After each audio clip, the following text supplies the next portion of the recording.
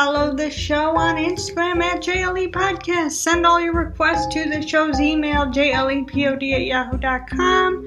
Welcome. This is the podcast where I tell stories about Jesus' life and entertainment to the one and only who truly listens because he has no other choice, and we're basically in one room together now all the time since I moved out my dog. It is a thrill for me to be the barrier between you and your innermost thoughts. Follow, rate, and review Jelly wherever you listen. Thank you in advance. We are skipping Shut Up and Listen in this episode because I want to talk about an active, ongoing investigation that just happened about a week ago, and I wasn't going to talk about it yet because it's brand new and I don't really know what's what, and I don't think anybody really does in terms of valuable details. However, I learned something that involved animals in the area. Don't worry, it sounds horrible, and I thought it was horrible, which is why I investigated it, but you'll see.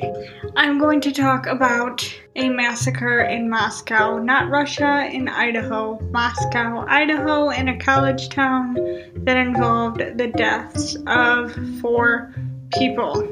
As I said, this is a very active, ongoing, current investigation, and I'm sure there will be more details by the time your ears are absorbing this, but I wanted to talk about it now because I'm leaving town for the holidays. Happy Thanksgiving, everyone. Let's talk about murder. Historically speaking, Thanksgiving is kinda sorta about murder anyway, so how appropriate. Okay, what happened? What's the case? Well, I'm sure you've already heard. Not 1, not 2, not 3, but 4 college students were brutally stabbed in the same home on November 13th in Moscow, Idaho, which is over a week ago now, and no suspects have been announced. The coroner McBuff, said the scene of the quadruple homicide was entirely morbid. There was so much blood, it practically coated the walls. The coroner also reported that the same hunting knife was used on all 4 victims.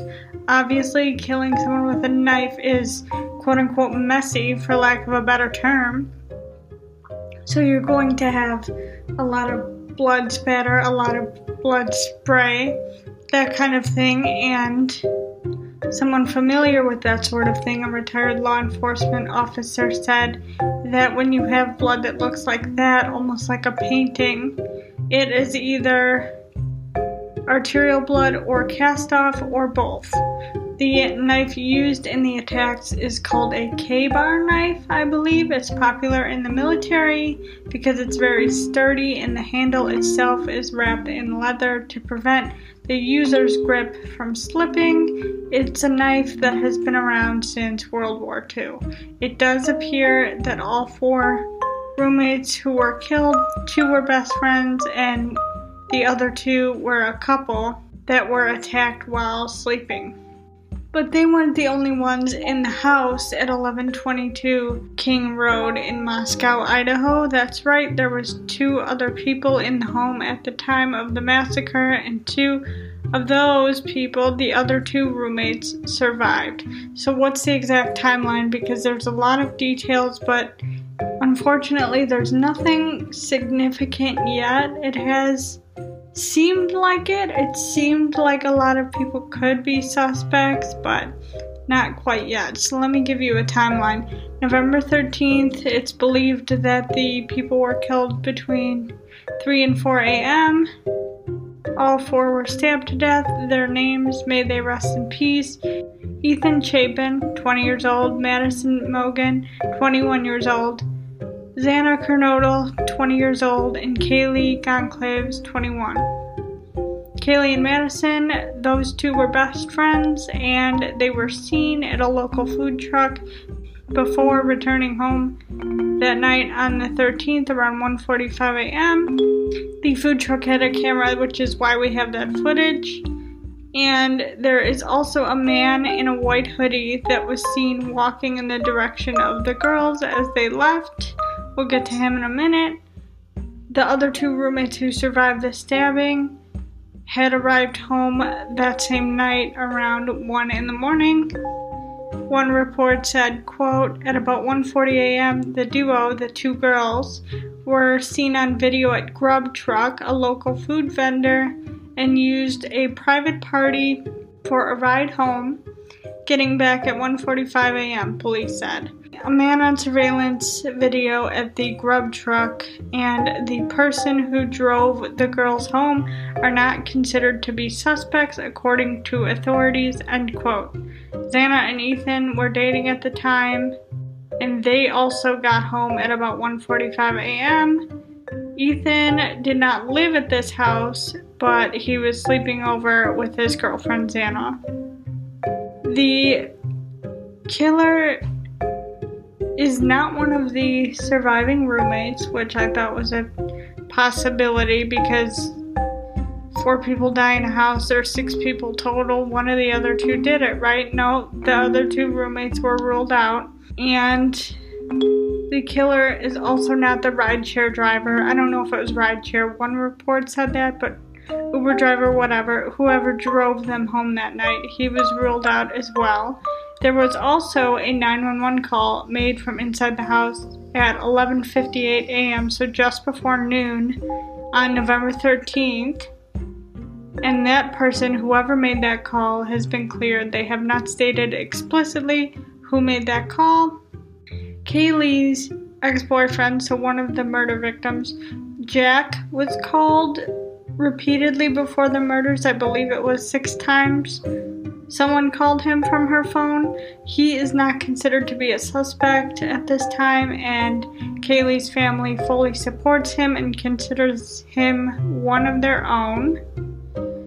Then we had some commentary from a forensic death investigator, Professor Joseph Scott Morgan, who told Law and Crime Network that, quote, blood can reveal a lot of things, end quote, and then he continued to say it can also, quote, cover up a lot of things, end quote.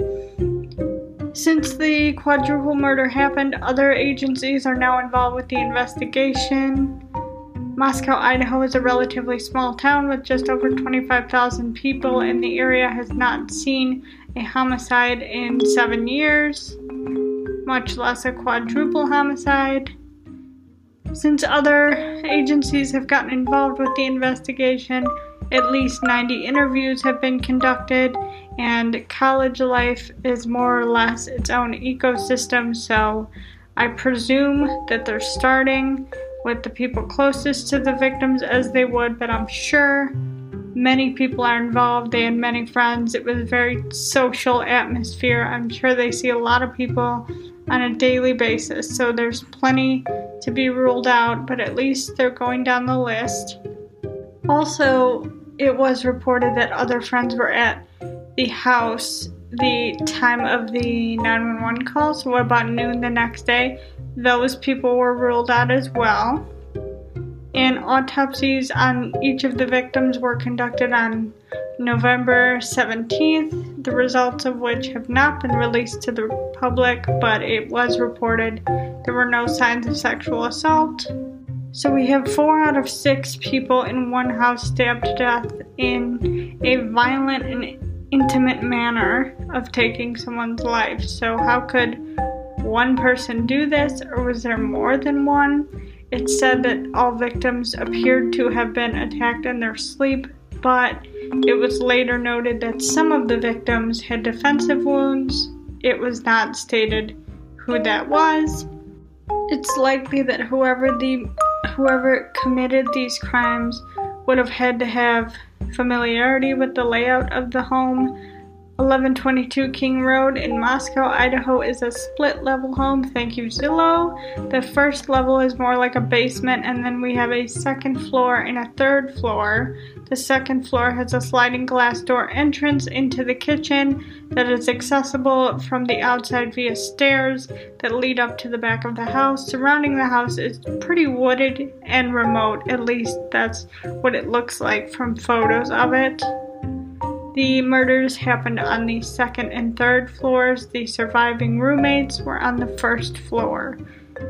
As I said before, no suspects yet. The investigation continues. If you have any information at all, the tip line is 278-883-7180. That number again, 278-883-7180. Rumors that have since been cleared up by authorities is that no one was bound and or gagged, and there were no signs of sexual assault.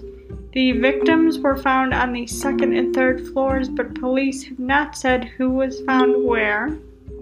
As of Monday, November 21st, no autopsy results have been released to the public. The 911 call has not been released to the public either.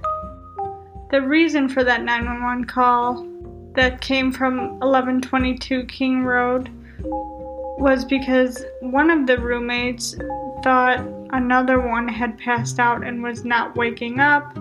Multiple people were reported to be on the phone with the dispatcher, all of which involved with the phone call have been ruled out as the perpetrator. This is what made me want to talk about it now as opposed to waiting until they had someone or a better lead. There have been 2 reported incidents of severe animal cruelty in the area that led to the unfortunate, unforgivable, torturous deaths of 2 dogs.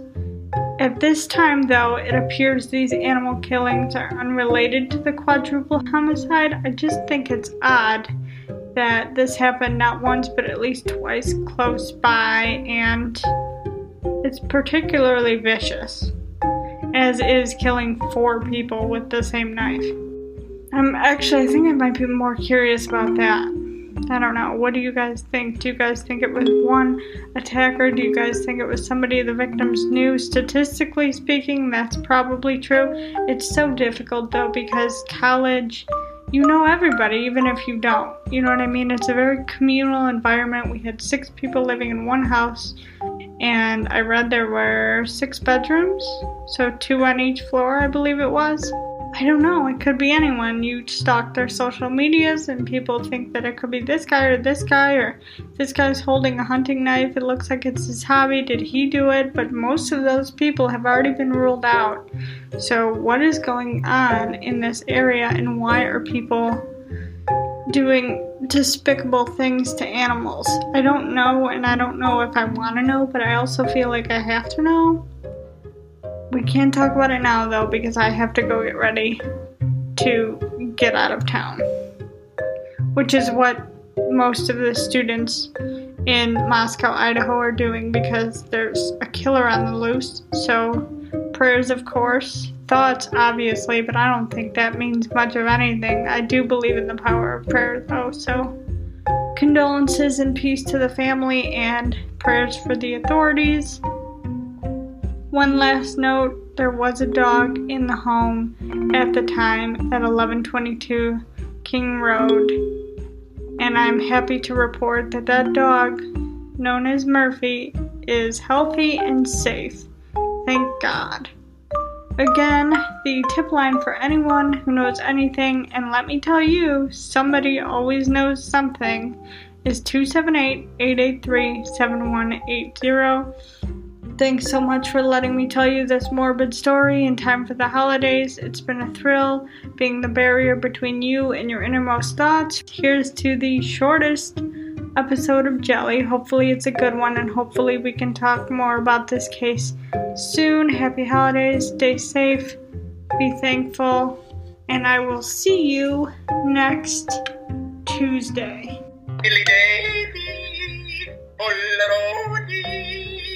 Holiday,